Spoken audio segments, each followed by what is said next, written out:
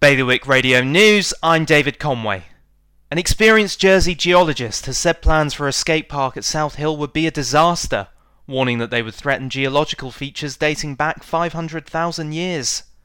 Dr. John Renniff said that the park would damage the integrity of the site, which has the 500,000-year-old remnants of a cobbled beach on it. M&S supermarkets in Guernsey, at St Martin's and Lislet, have been closed for deep cleaning after an asymptomatic member of staff tested positive for COVID-19.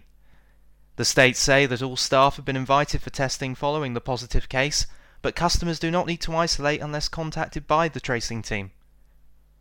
An Oxford doctor has said that Jersey should have its own IVF unit and offer egg freezing services to help local couples and fire up health tourism.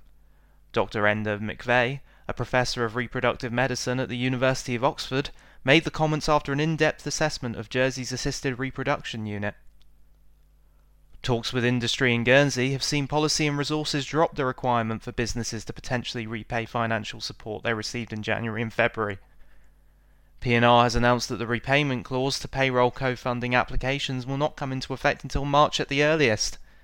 Even then, if the island is still locked down, it may not be introduced, with the state saying that further discussion and consultation will take place. More on those stories at bailiwickexpress.com. Today's weather, sunny with clouds, top temperature 10. Bailiwick Radio News.